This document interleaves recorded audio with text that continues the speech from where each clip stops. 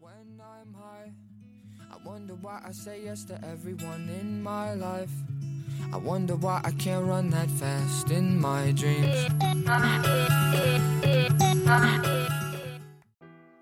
Hello everyone, you're welcome to your Mental Health Hub with Dr. Nuts. I still remain your favorite mental health enthusiast, Modibel Latunji.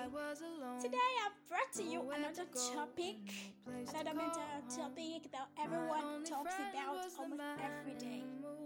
Yes, today we'll be talking about depression. I know what you're thinking about now. You're like, oh, that's how I feel. But I want you to calm down. Yeah, calm down. Take a deep breath, slow and steady. Inhale, exhale.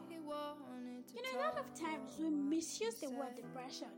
We misuse it for what it isn't. Sometimes it is just sadness, but because we feel it should be depression, or because we've been listening to people talk about it, we think, oh, that's what is doing me. So today we're talking about depression, what it is and what it isn't. We're talking about when it is just sadness and when it is depression. We're talking about the differences, how to seek help, and all of that.